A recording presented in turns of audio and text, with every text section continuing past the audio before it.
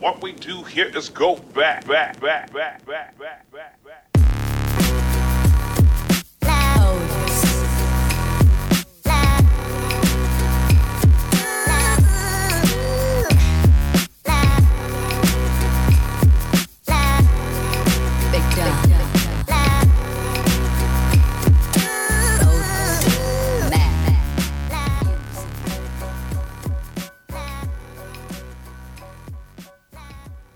Welcome to the Hustle Sold Separately. We are a weekly podcast dedicated to doers, creators, entrepreneurs, innovators, CEOs, hustlers, people in and around the world that are, they're really dedicating themselves to the journey. They're building on something they believe in. They are definitely anti-status quo. All of you usually are that listen.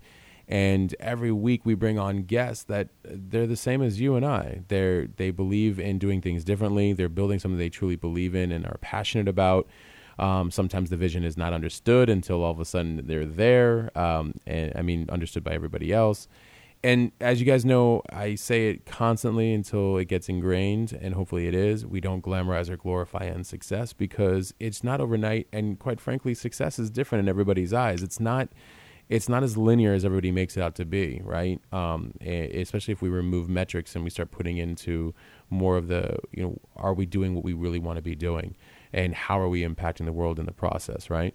So I'm very grateful to be doing this every week. I'm Matt Gottesman, as some of you know, and some of you who are newer, they're going to know. You can find me on Instagram at Matt Gottesman or at HDF Magazine, where a lot of you guys first got introduced to me, at Hustle Sold Separately. But at Matt Gottesman will lead you to any other number of things that I do. And also, I really, truly appreciate each and every one of you guys constantly reaching out. 5 years running, I'll answer each and every one of your guys' texts, DMs, emails, you guys name it. Sometimes I think it freaks people out that I actually respond back, but I appreciate you guys, and it means a lot. And we have another great episode today, a gentleman I've been wanting to have on the show for quite a while, and we finally got the time set up where we could do so. David Spandorfer, and he's the co-founder and CEO of Janji. And it's a clothing line specifically for runners, but I say for everybody, and I'm sure he does too, actually, especially since I've gotten complimented on his clothes repeatedly, as we were just talking about. And it's a perfect timing of this episode because of the previous guest we had on the show, the previous show from this, where we had Dean Karnassus and an ultra marathoner, right? So. But now we're going to kind of switch from how running went from in a mindset to running and entrepreneurship, right? And because there's so much symmetry across all of these topics anyways. And then also we're going to talk a little bit about the evolution of a socially conscious brand. You guys know how I feel about this, and we've had other guests talk a little bit about the socially conscious brands, whether they built them or working with them, and the importance of them, especially in the world that we're living in now. So give just a quick bio. As I mentioned, Dave Spandorfer is the co-founder and CEO of Janji, originally launched as part of a college business competition. Janji is a running brand that's devoted to allowing runners to explore, connect, and change the world through running. Every season, Janji goes to a different country around the world, meets with local artists, fabric makers, and designers, builds a line around that country, and then 5% of the sale funds a clean water project in that country, which I thought was actually, I have never heard of any company doing that. So I'm excited to actually talk about that as well too. And then today, Janji is sold in over 300 running stores and has given thousands of years of clean drinking water to people around the world. So Dave, thank you for being on the show. I appreciate it. Yeah, it's really great to be here. Yeah, absolutely. And great having an ultra marathoner as we ended the last episode, him specifically saying, ask him if he has or hasn't heard of me. I love their brand. I love their clothing line. Like, that's amazing that you're having him on. And here we are. When I asked you right before the show, cool. Right? So that timing of things, looking forward to putting you guys in touch together. But I want to hear about your story. How did we get here? Like what happened, from, you can go as far back as you want, whether, pre-college, going into college when you did the business, and then how it expanded from there, and the why. Feel free to go all in. Yeah, as you touched on, we came up with the idea for Janji in college. I ran in college.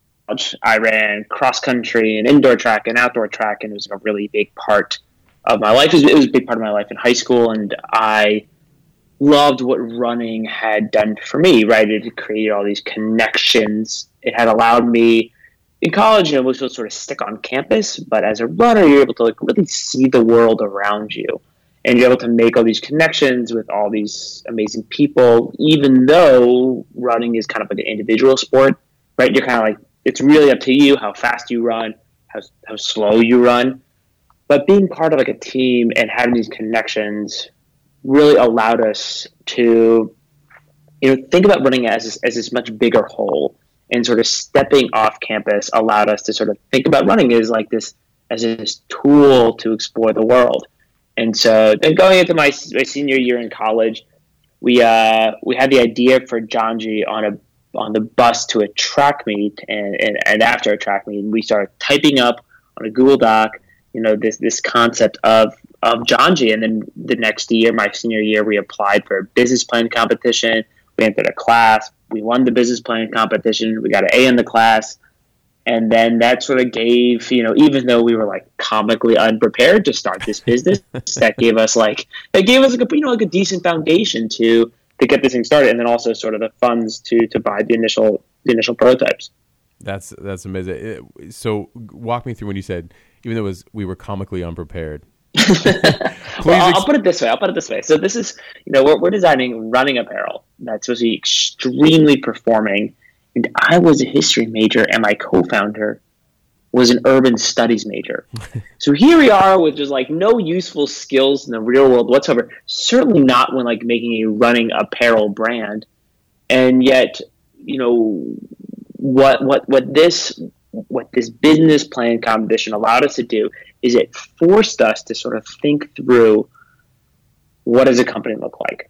What does the product look like? What does the customer look like? What is the person who's selling the store? How does it compare to the market? And it gave us these skills to develop that piece. And perfectly all the credit due to the school they went to, Washington University in St. Louis. Without these two components of this business plan, this classes, of course we would never have gotten this started. And so we launched it. We launched it right after we graduated, and we launched it in a few of these running stores around the country. And that sort of allowed us to sort of take those next steps. And over time, and really in the past 2 years, we've really honed in on the brand and developed something what we think is pretty special.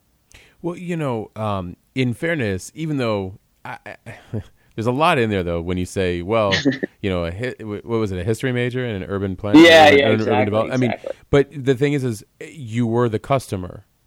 So sure. You already have an experience with the market because you're the person ultimately that's going to be catered to. And then the second thing is that, we often try to force ourselves into other areas until we fall into our purpose.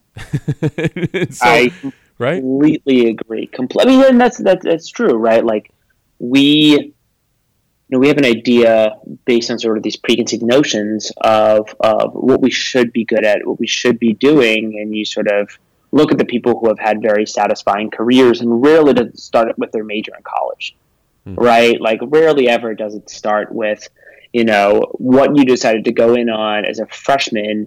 And, when you're 18 years old and you have no idea how the world works. And, for us, it was, even when we were getting this company started, we didn't clearly, Mike and I, my co-founder, didn't know exactly who would work on what, right? Like we didn't necessarily, none of us was like a designer. None of us was like a finance person. None of us was like an operations person. And over time, we sort of gravitated to the things that we were best at, the things we were passionate about. We sort of found that circle of, what we could do that was actually valuable to the company and valuable, in terms of what we could present to the company. And over time, we've diverged. But in the beginning, we were so passionate about what we were. We were, this was a brand designed for us and our teammates and the people who we knew would care about using running as a tool for social good. And over time, it's definitely evolved a little more sophisticated than something that was like about like running clothes that were designed from flags, which was the original concept. Our shorts were designed, let's say, the Kenya shorts designed from the Kenya flag. Now it's like we're working with artists. It's much more of a a complex and subtle design process. But that just took evolution and skill building that was with the years in the making. Absolutely. You evolved and expanded in each of your own individual roles too, that like now you're prepared to be able to have the, let's do artist collabs and let's do, big brand partnership, or not big brand, but like big partnerships. You bring up the reality that I think happens for most people. And I'm going to say what it is here in a second, but a lot of times people, oh, this guy, he was the, just finance all the way. So we made him CFO, and this guy, man, everything for him was all about operations. And this gal over here, she was all about, marketing. She was a marketing guru. She took over on the marketing. But I love the authenticity of the reality of most situations, which you guys had, which was we didn't know who did what or went where. And I was hoping you could maybe expand on that, how you guys figured that out together cohesively and fluidly in the process, because it can be frustrating for a lot of people, to not know, what their role is, and B, that you can get a little clashing along the way, because what's totally fun for one may not be fun for another, or what's fun for everybody and everybody wants, but there's still other things that have to get done. Like, how did you guys figure that out together? Yeah, that's a great question. And it's something like looking back on it could have been a lot worse, like you were saying. One thing I think both of us was selfless in terms of putting the company before ourselves. There you go. And the way that things sort of changed is, in the beginning, I was in charge of the marketing, like doing the Facebook ads and all these pieces. And over time, we just realized, Mike was someone who had a better eye and better intuitive sense of this stuff, was passionate, and he also had the desire to want to, really be proficient in this skill. And another thing that's happened, of course, as you grow the company is you do hire people for the things that you are not as good at, right? So an example of that would be we, in the beginning, we were the ones really putting together the creative, and we were, Mike was a little bit better at it than me, but we were both like pretty bad. And quickly we hired someone to take over, because we knew this was such an enormous part of what would make John successful is the creative piece, is the art direction, is the design work. We hired someone to take it over. And then over time, we sort of evolved that role, and that person took on more and more responsibilities around like email creation, around site design tweaks. And we sort of gave that up over time and sort of focused on the things that we were good at. And even like when I was in college, I wasn't like a finance person, but I really did gravitate toward more of the numbers more than Mike is. And we said, okay, let's sort of think about this org chart. Who wants to do this more? And if it was neither of us want to do it, we essentially just said, okay, who's going to suck it up the most? Right? I mean, it was one of these things where it's like someone's got to suck it up. And if we both care about the company more than they care about like our, ourselves on that day-to-day basis, we're going to know that eventually we're going to hire someone for it. So eventually we're going to hire a bookkeeper. But in the beginning, that came down to me doing all like the account, the basic like QuickBooks work that was just incredibly numbing in so many ways. And yeah, you sort of pick those things, and over time you outsource what you can outsource. And that process did take us a while, and it just sort of played itself out organically. Before we talk about the whole socially conscious side of things, I want to take note that you said we were both just very selfless. So it allowed you guys to do what was right for the company and to have open conversations and to visit, each activity as, okay, who's going to suck it up on this one? Like, oh, I'll do it. But it allows safety for the conversations to be had and not just stop there, but be had again. Like, hey, so how is it going with the numbers? No, not good. Actually, I'm trying, I'm trying to figure this out. Like, what do you recommend? Or actually, it's going really good. I don't really like it, but like, to be honest with you, I'm kind of finding a stride with it. You know what I mean? Like, it allows the safety for that conversation to have with co-founders. So that I give you guys a lot of credit for that. The selfless way, I think, is really the only way when it comes to building something together and in tandem with anybody. Go ahead. It's sort of interesting. Like, I actually haven't thought this much about sort of the past and sort of what led us to that. And I've never like talked about this publicly, but I think one thing that's kind of interesting is the fact that when we were in college, we would like train together, right? And as you sort of train together, there's actually people, we sort of switch off in terms of who takes his harder segments, as someone can essentially draft off of you, right? So if you sort of think of yourself going around the track and someone is in front, they're taking the brunt of the wind, and it sucks, right? And someone's in the back, they're having a rough day, and they're sort of letting the person sort of break the wind, allow them to get through those tough stretches. And you sort of, depending on who's got a bad day or depending how people are feeling, you rotate. And that, I think, really kind of laid the foundation of sort of how we gave out these roles. It sort of came from this knowing that we were going to like physically sacrifice for each other during track and cross country, and that allows us to sort of professionally, in many ways, sacrifice for each other.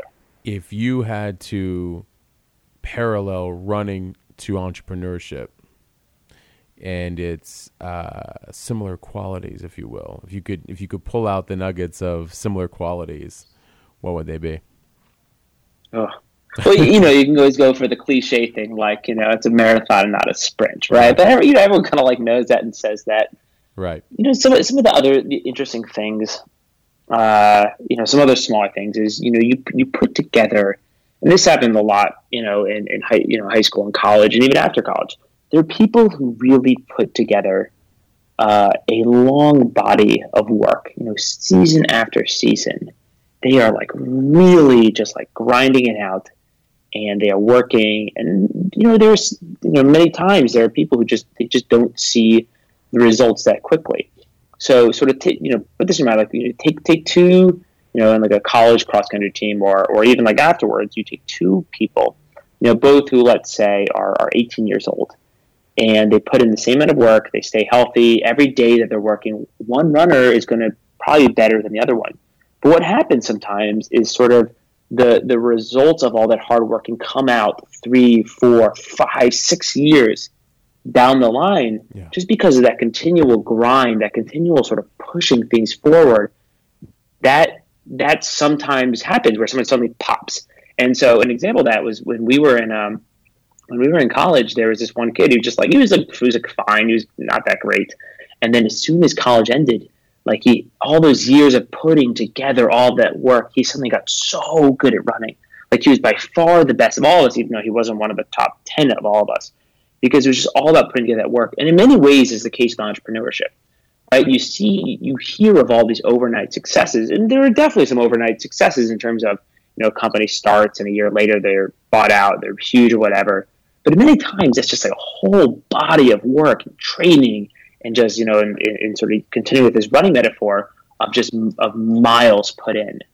And there are other people, and this is sort of the case we found ourselves in, where it takes, for us, it's taken about 5 years, 6 years for us to really hit our stride. And now, like, we are growing more than we've ever grown before. In the 7-year history of Janji, we'll do more in revenue this year than we did in 2016, 2017, 2018 combined.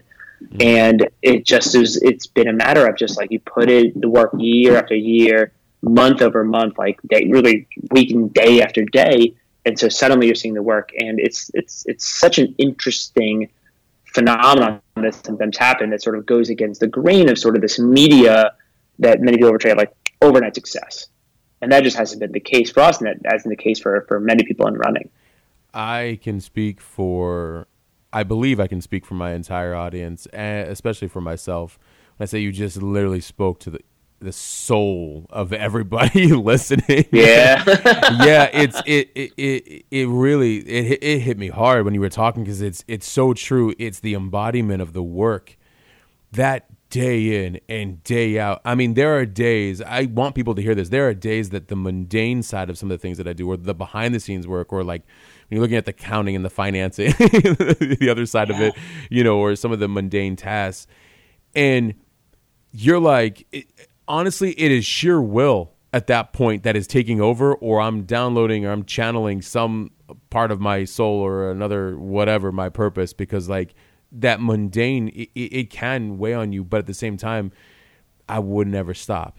I couldn't possibly ever even think of stopping. I don't have it in me. Not stopping in terms of if something's unhealthy you have to stop. But I mean like you're right. It's the embodiment of the work that when you piece together all those details 7, 8, 9, 10, 12, 15 years down the road, the culmination of all of that is the Mona Lisa, is the ceiling of the Sistine Chapel. You just have to embody that work, and it is a marathon. It is definitely right. You're right. I mean, without a doubt, it will tax you, right? Like, but something that a lot of coaches say is you really, and I think this is totally the case for entrepreneurs, and definitely has been the case for Janji, is you have to enjoy the process, right? You can't just sort of think, okay, like I hope to one day run and qualify for the Boston Marathon, right? Like that's an okay goal, but it's really about like how do you enjoy all those moments so that you do go out there, you do challenge yourself on that sort of when no one's watching, on those days in which up here in New England, it is like absolutely freezing outside. In January, you gotta want to like leave the house, right? Or in Scottsdale, it's just so hot in July, but you have a marathon coming up or you've got a race coming up. You gotta want to be able to like leave the house and just know that that's a process. And if you're sort of thinking solely about an exit or doing $100 million in sales and not sort of trying to think about the process and enjoying the process and knowing that when you're going out, it's so hot in July in Scottsdale or so cold in Boston in January, like being able to experience that and feeling lucky to be able to do that and finishing afterwards and knowing that like, your day is better because of that run that you did in those terrible conditions. It really has those parallels of entrepreneurs because there are days where you're like, oh God, like things are sort of, we're in trouble now, right? Or days where you're just like, oh, like I work so hard, like there's these 90-hour weeks, like when do I see the payoff? Enjoying the hard parts and enjoying the parts where you feel like you're gliding, sort of in accumulation does build you to those goals. It's not just setting it that gets you there. That's so true. I over the last year and a half, I really started embracing the process of becoming, right? That whole the evolution of, if they say really enjoy the process, let's really dissect that and see what that really means. And it is an interesting thing about you learn levels and layers of your inner work that start stripping away. And where do you remove force, like forcing outcomes to, to the process of becoming and just allowing and enjoying the art that is in every task or art in everything that you do. Yeah. And which at first is not easy. It's a perspective shift. It's definitely a perspective shift. But then after a while, you start to ask yourself very important questions. Why am I in a rush? And exactly like, what would it mean to have X, Y, and Z?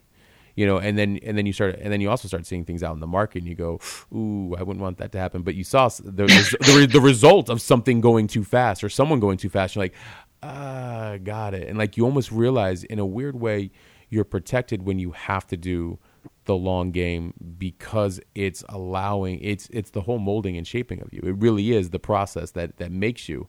But it's hard for a lot of people. I know it was certainly hard for me for a long time to actually think of it in that manner, of that capacity.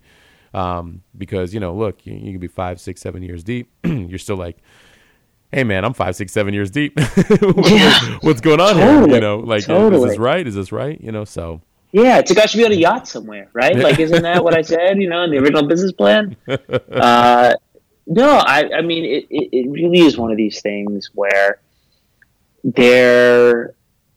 for us, for Janji, every day we do want to get better. And I think the success that we've had today is sort of the long, slow buildup of every moment of every day, just saying, let's get a little better here. Let's get a little better here. How do we take these, this ability here?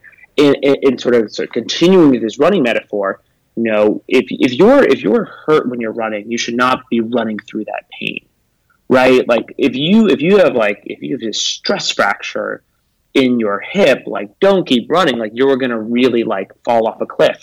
Things are going to get really bad. You're going to have permanent damage. And there's a case with entrepreneurship too, right? Like when you know you are going in like the wrong direction, right? When everything feels wrong, you don't always just want to push through, right? You want to sort of adjust and get better every day, maybe pivot a little bit to sort of, maybe take some like a weekend away, a breather away, rethink things. And we've gotten much better at that. Like thinking, okay, in the beginning, we're focused just on flag stuff with shorts. It's okay. Like, we sort of felt within ourselves and sort of got from the marketplace, this isn't a great idea. Let's not keep pushing in this direction. Let's go and figure out and focus on a much more subtle and cohesive way of telling the Janji story that's even more inspirational.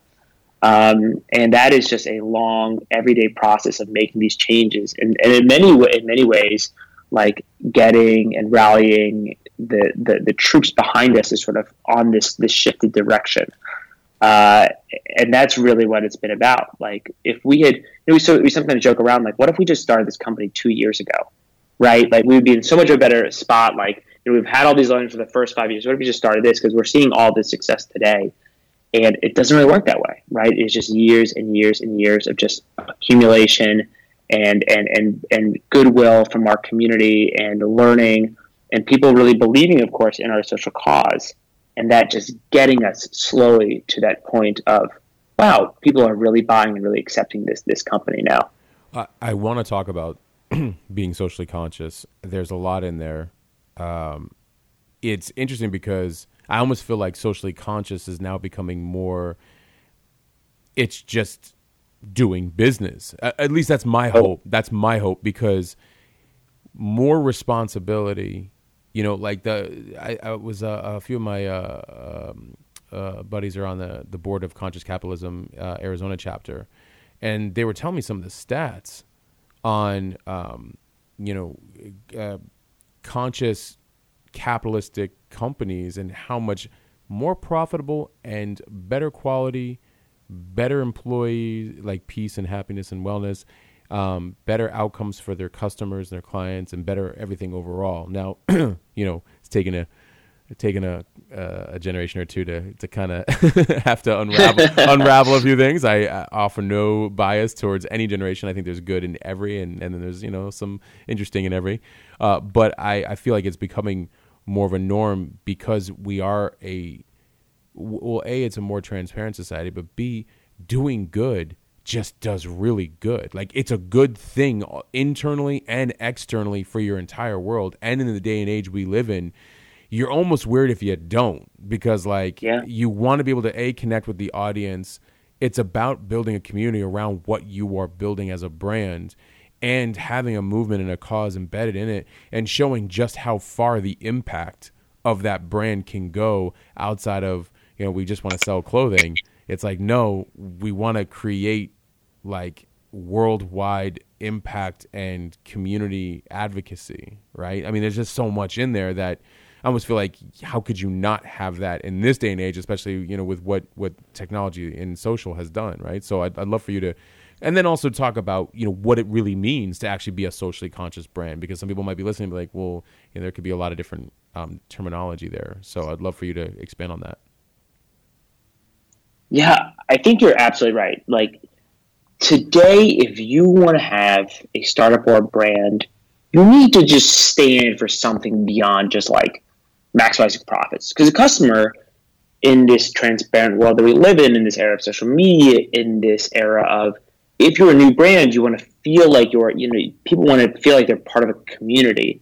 You need to have something that people feel like you are adding to the world, not just adding to your own bottom line.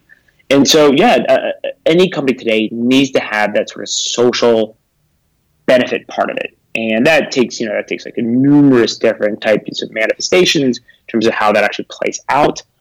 For us, it has been so wrapped in our DNA since day one. We started this company because we felt that in running apparel, there was no other brand that had any sort of social consumer message in an industry running where like every freaking race is for some sort of charity cause, right? Now that was really fundamentally how we started Janji and how we thought about Janji is, okay, using running as this vehicle for good. And what we've realized over time is like that is absolutely important. But customers care about this, but they care about the quality and they care about the branding and they care about the price first. And so over time, we think that when we got this company started, we had an okay product, and today we have a great product, right? We think that in the beginning we had an okay, sort of brand image, and now we have like a really cool, very distinct point of view brand image, because people today do expect like every new startup to have some sort of social good component, pretty much. Now it's just commonplace and expected. You really have to have all those other components of what makes a great brand, a great company, a great service to be part and built around that social good component.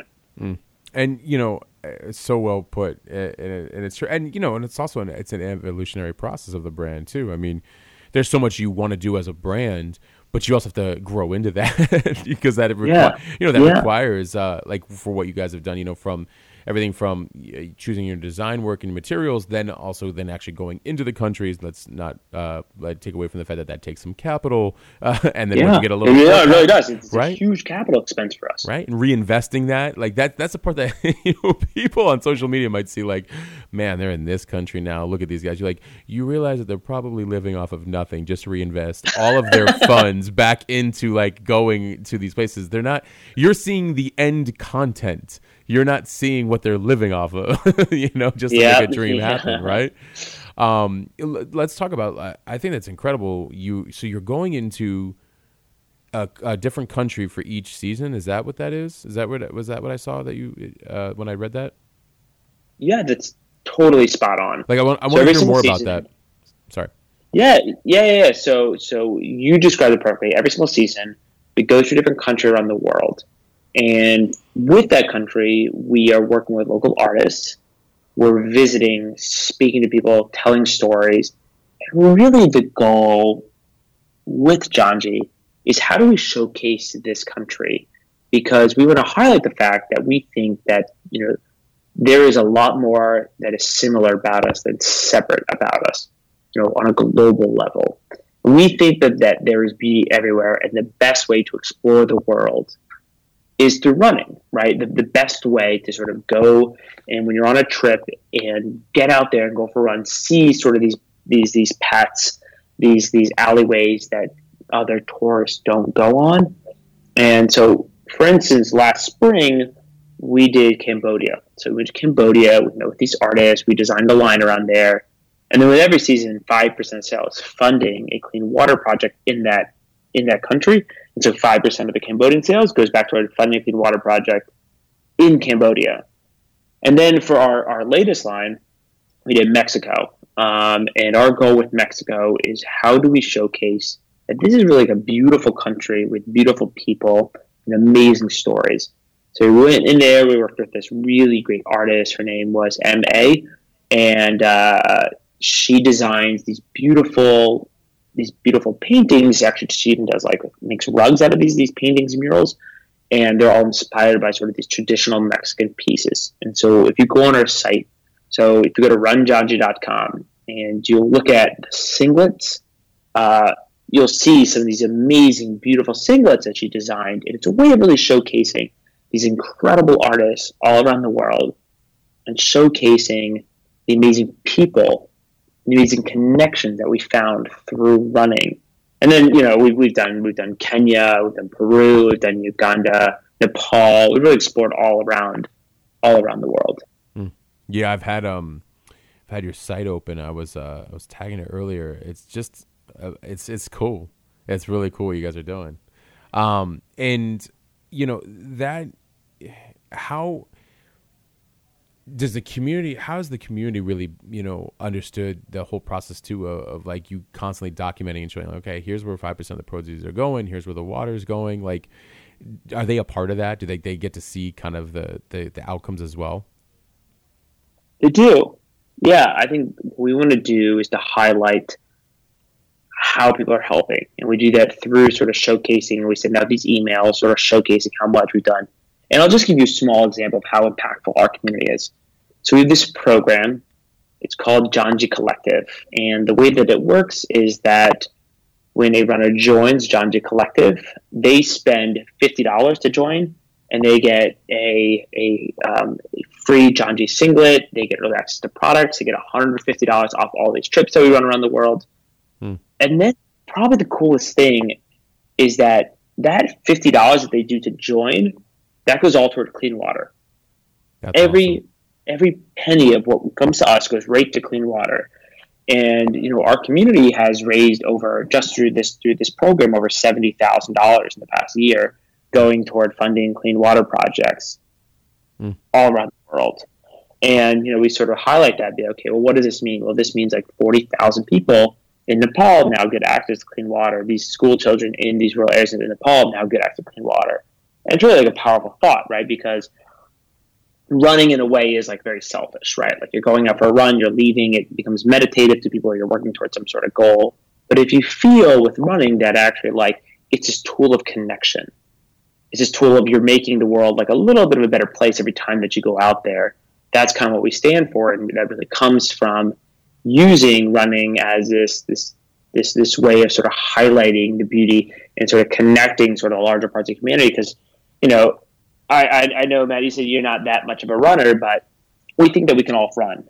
Whether you live in Nepal or whether you live in Bolivia or you live in Cambodia or Mexico, like you have the ability to run, and that's sort of this bridging tool for us. And that's kind of what that collective piece is about.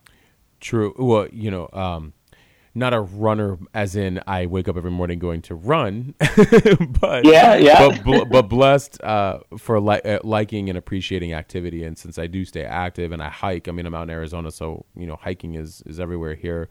The ability for beautiful hiking around there, beautiful, right? So the ability for endurance, no problem. But I mean, I've got buddies and friends that run, so it's like every now and then I'm like, all right, I'll do the first mile with you guys. Yeah, that's what I'm talking about. But just starts with the first mile. Starts with the first mile, right? Everything does, right? But yeah. I was just looking at Janji Collective on the website, and it's really cool what you're doing, because I love the fact that you're tying running to a purpose. You're bringing community in it, and then you're saying like, hey, membership truly in this case does have its benefits, because you're coming into a community and driving that money directly into clean water right past us. Like that's not even an us thing. We already have clothing for that. Like we're just trying to band everybody together around a cause. And I just feel like it's just done so well. I was scrolling down a little bit while you were talking. I mean, it's just done so well. And sometimes I feel bad when other companies, they don't get it. But then again, I think it's, again, just because they're in the forcing stage of the charity and wanting to be conscious versus just, no, it's just a part of already who we are. Like, so go to the core of the parts that already are, and how do you rally more people around that and have conversations around that, which you guys are doing with all this. So it's amazing, man, what you guys are doing. Anybody listening, just go check out Janji Collective on runjanji.com. It's really cool. I wanted to ask you about, because you are not only socially conscious, you're globally out that you're globally known, you're doing all kinds of different things. How are you seeing fashion change in approach? Because like last week we had an amazing guest who is really into the carbon footprint, and I didn't realize that, especially because of fast fashion, how like that's the second largest pollutant in the world. Yep. Behind, what was it behind? Was it oil, or was it behind? I don't know. The second largest pollutant was from fast fashion, or from fashion in general, but fast fashion was a big contributor. My God. Like, I know. It's really, it's embarrassing.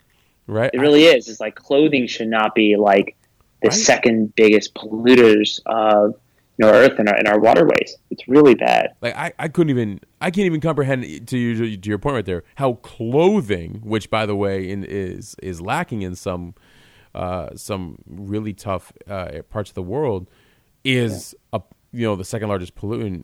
But I mean, in general, how do you feel like, whether from an environmental and economic, or just in general from a marketing, like how do you think fashion is changing globally from what you've seen, just from being embedded in the fashion world, but from a very specific niche? Yeah, I mean, first of all, on this whole piece of sustainability, I mean, one thing that's been really encouraging and really cool is that there have been so many companies, so many people, and so many designers who have really taken it upon them to sort of, hold the mantle and take more responsibility toward creating a much more sustainable supply chain, right? Not just focusing on tons of virgin plastic, creating tons of waste, like really, making, the carbon footprint and the impact on our world much less through fashion. And I think it has gotten a lot better in the last few years. And I think customers are totally catching up on this, and customers are really leading the drive and saying, hey, I want something that actually isn't going to ruin, the earth for future generations. And so it's been something that's honestly been really encouraging to see. And for Janji, we make sure all of our factories are certified by people like Blue Rave, who make sure that we're not creating water waste and we're not, employing in really bad situations the people who work for us.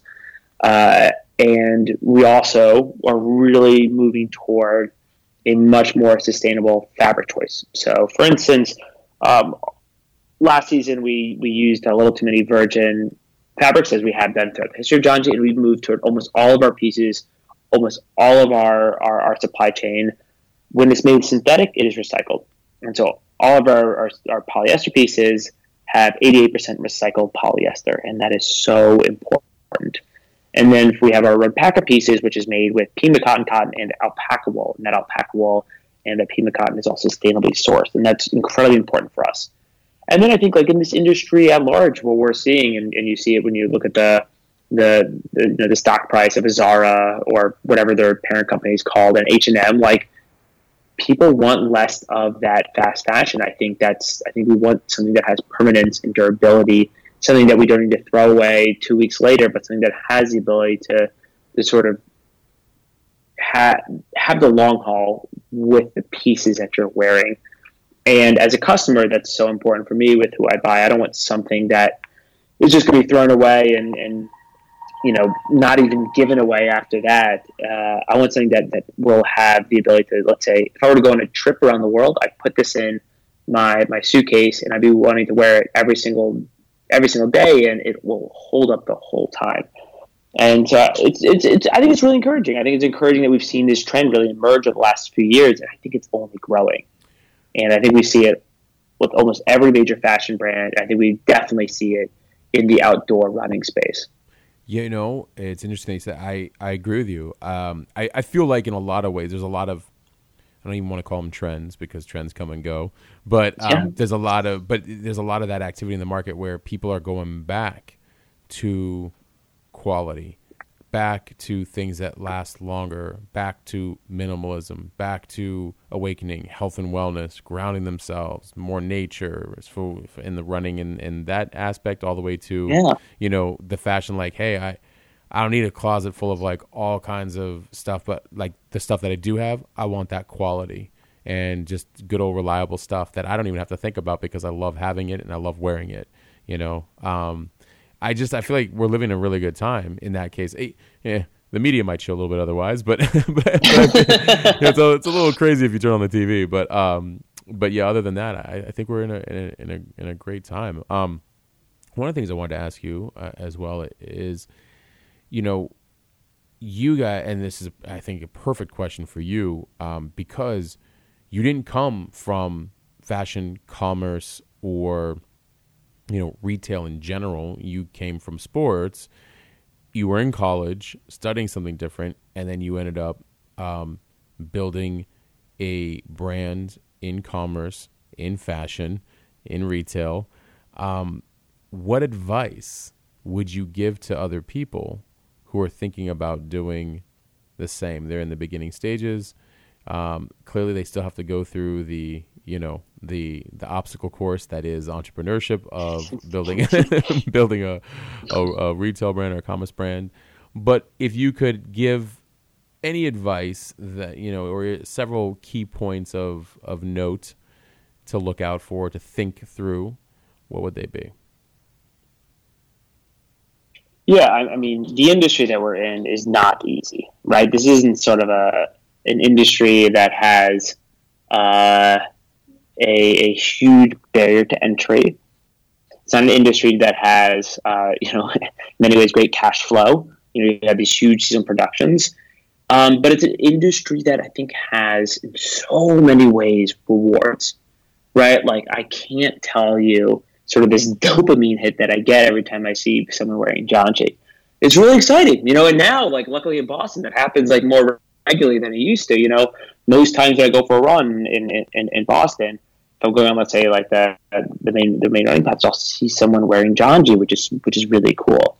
You have to know that it's going to be like a really hard and long road to get there. It's a road in which it's, sort of classically has tons of hazards. It's very treacherous. And that, I think a few things would really help, finding great mentors. Like, we have been so fortunate to find and to work with amazing mentors that have helped us get from A to B and sort of keep us sane along the path.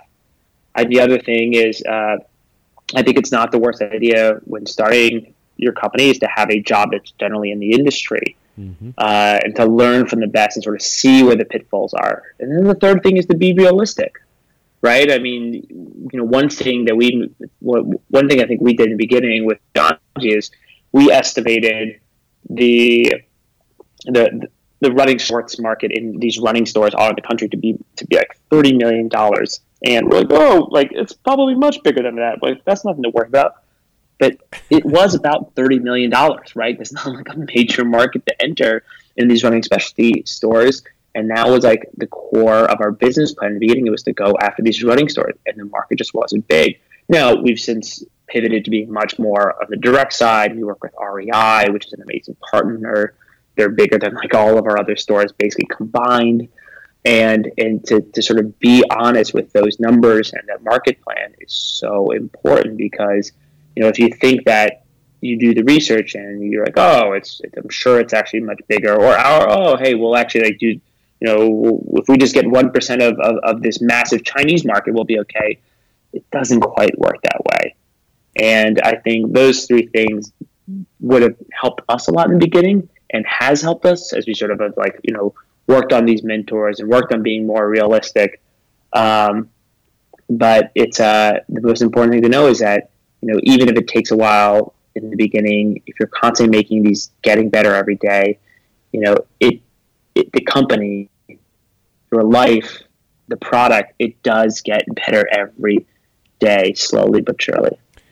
I think it's lots of mad respect to you for the fact that you use the word realistic in its appropriate capacity. Be realistic about where you're at, like what's really going on, what the market really looks like, but it didn't deter you from the dream and from the vision. Because because a lot of times people hear be realistic and they're like, oh, like it won't work. It's like, no. Like, understand the variables. Like, so if we're dealing with only 30 million and we believe in this, it's in our gut. So there's layers yet we can't see. We're going to still move forward knowing these numbers, but at some point we're going to have to diversify or make some sort of a pivot or find some other partners or expand in other areas of the brand. See, and that's the part I like that what you did there, because a lot of times, because people separated, we got to dream big, but you got to be realistic. And they made both of those words such like evil, like the villain in a lot of ways, like, oh, you're too big of a dreamer, like, oh, you're not realistic, or you got to be realistic, and if being realistic meant not working, it's like no. You just have to know the variables of where you're at, the reality, realistic, but so you can play with whatever capacity you can in that area, and then know when is it time to expand in other areas or be innovative in your approach, because you've exhausted the current area of the reality of what you have, right? Yep. That's why I have such respect for you. That it's like, oh, okay, cool, and we know what we're dealing with here, and then we'll have to make some decisions later on. So mad respect. I'm sure it doesn't always sound like that, but when you're going through it, but I give a lot of respect to it, and I wanted to point that out to anybody listening that be careful of those words. Dream big and reality and being realistic, because there's a lot of gray area in there. You want to have a big vision. The how doesn't really always reveal itself until you start doing, and you have to be realistic about it, where everything is, just so you know how to move, not necessarily to quit, just so you know how to make moves, right? That's incredible. What do you guys have coming up? Like, what's next for you guys? Yeah, so it's a busy holiday season. Right. This is like by far we're like in sort of clothing brand, right? This is our Super Bowl, right? Right. And what we have coming up is we're really investing in Janji Collective, and we're investing in telling these stories from around the world. We've got all these trips, so we've got trips coming up in Mexico, in Patagonia. We just had one in Vermont. We're going to do one in Peru. Really focus on actually like taking the brand and bringing the community in person and people meeting each other and exploring the world through running. And then the big thing is like, how do we create, and this is sort of like our big hairy goal, right? How do we create the world's biggest running community? And that's what we want Janji Collective to be. We want Janji Collective to be the world's biggest running community, and doing everything that we can to sort of use that running community to make the world a better place and to inspire, people everywhere. I love it. And, I mean, community is my whole play. It's my whole play. And people just, I want, especially brands and companies, understand the power there is behind community. It's fierce. They don't even realize that they're themselves, the owners of these companies that aren't building community, are already a part of a community, several communities in their lives daily. They don't even realize, but the power of community is everything in building your brand. And the funny thing is, outside of the humanitarian side, what people also don't realize, the amount of data that comes out of a community is incredible. They're your test markets. They're your go-tos. They're like, hey, we just launched this. Oh, they're your customer service, like pivots. They're, hey, what do you guys think of these? We're going to launch them to you first, but what's your take? I mean, they're your market analysis and data and brand advocacy all rolled up into one. I mean, there's just so much gold in community that it's ridiculous to me to any brand that doesn't do that. So again, mad respect to you guys for doing that. I think you're totally right. Any brand that doesn't have a community, develop one, right? I mean, right. Especially if you're like a startup. I mean, that's where we get all of our best customer feedback from, is from our community. Like these initiatives that we undertake, these trips that we go on, these countries that we work through, like, it really all stems from the community and getting that sort of that really fast, responsive, and most importantly, honest feedback loop is what's really helped us to get better and better and better. And an example would be like our running shorts. Like our running shorts in the beginning were fine. They sold okay. They sold well. And through feedback from the running community, through our Janji Collective community, we added all these features, and now the shorts were named Runner's World Editor's Choice for the best shorts of the year for men and women, which has never been done before. And so, our product, our brand, what we do, it really is from listening to the community. And we would be totally bankrupt in that business if it weren't for them. Right. It just, again, the power that community plays, that role. Like you said, any startup that doesn't do it, start it. Well, a lot of people, I've had people in my community ask to speak more publicly about exactly like what happened to me several years ago. So being a part of the startup in the tech world and around VCs and everything like with growth marketing and all that stuff years ago, it was just, I split from it. I do it, but I split from it because, my role, especially whether I was a part of startup or with working with startups, was the growth marketing side. And that's where everybody's impatient, because you'd have engineers and people who would create the company and they'd be like, yeah, I did my part. There's my result. Now go make it happen. I'm like, well, you should have been already creating the community while building. Right. And they'd be like, oh, so you can't do it. I'm like, that is not what I'm saying. That is not what I am saying at all. And it got so much after a while that I'm like, you know what? I'm going to show all of you guys exactly what I'm talking about. I'm going to do it completely void of all of you. I'm going to actually go build communities online. I'll show you exactly what I'm talking about, which takes time. But it was an interesting, they just couldn't understand the power of connection through content and digital media. But we're in a day and age where you can connect with the world globally in a particular subject matter, such as running for a cause with, and using socially conscious brand of clothing and having conversations. And then that turns into meetups, and then it turns into charities, and it turns into, market research. I mean, the opportunities are endless when you do it, especially when you go into a niche like running and clothing and apparel, and and then you start. It just it fascinates me when brands don't do it. And so again, like kudos to you for doing it and for curating it and for constantly expanding on it. So hopefully, as I'm sure that there's plenty of runners. Actually, I know there's plenty of runners that listen to us because we've got a pretty big health and wellness community too, like people in health and wellness listening. So I encourage everybody listening to just go ahead and get in contact with you. Go. And I am always, just like you, I'm always available. Dave@runjanji.com. We love feedback. Perfect. We would love to have you part of the community. Where can everybody get a hold of you, or like whether you or the brands, and like where can they find out about everything, Janji online? Yeah, so our website is runjanji.com, and for your listeners, Hustle 20, you can get into Hustle 20 for 20% off a future Janji order. And you can also keep in touch with us through Instagram @runjanji, same with Twitter @runjanji, and really shoot me a line. I mean, I am here to sort of listen to feedback, to get in touch, to I think grow this entrepreneurial community, because like I was saying, I was helped so much from the people who I talked to, the mentors who I talked to. And if I can ever be of any help to anyone in your community, I would love to do it. I would love to be a part of sort of what you're building, and really, help make the world a little bit easier for people who are building, who are growing, who are going through that sort of grind.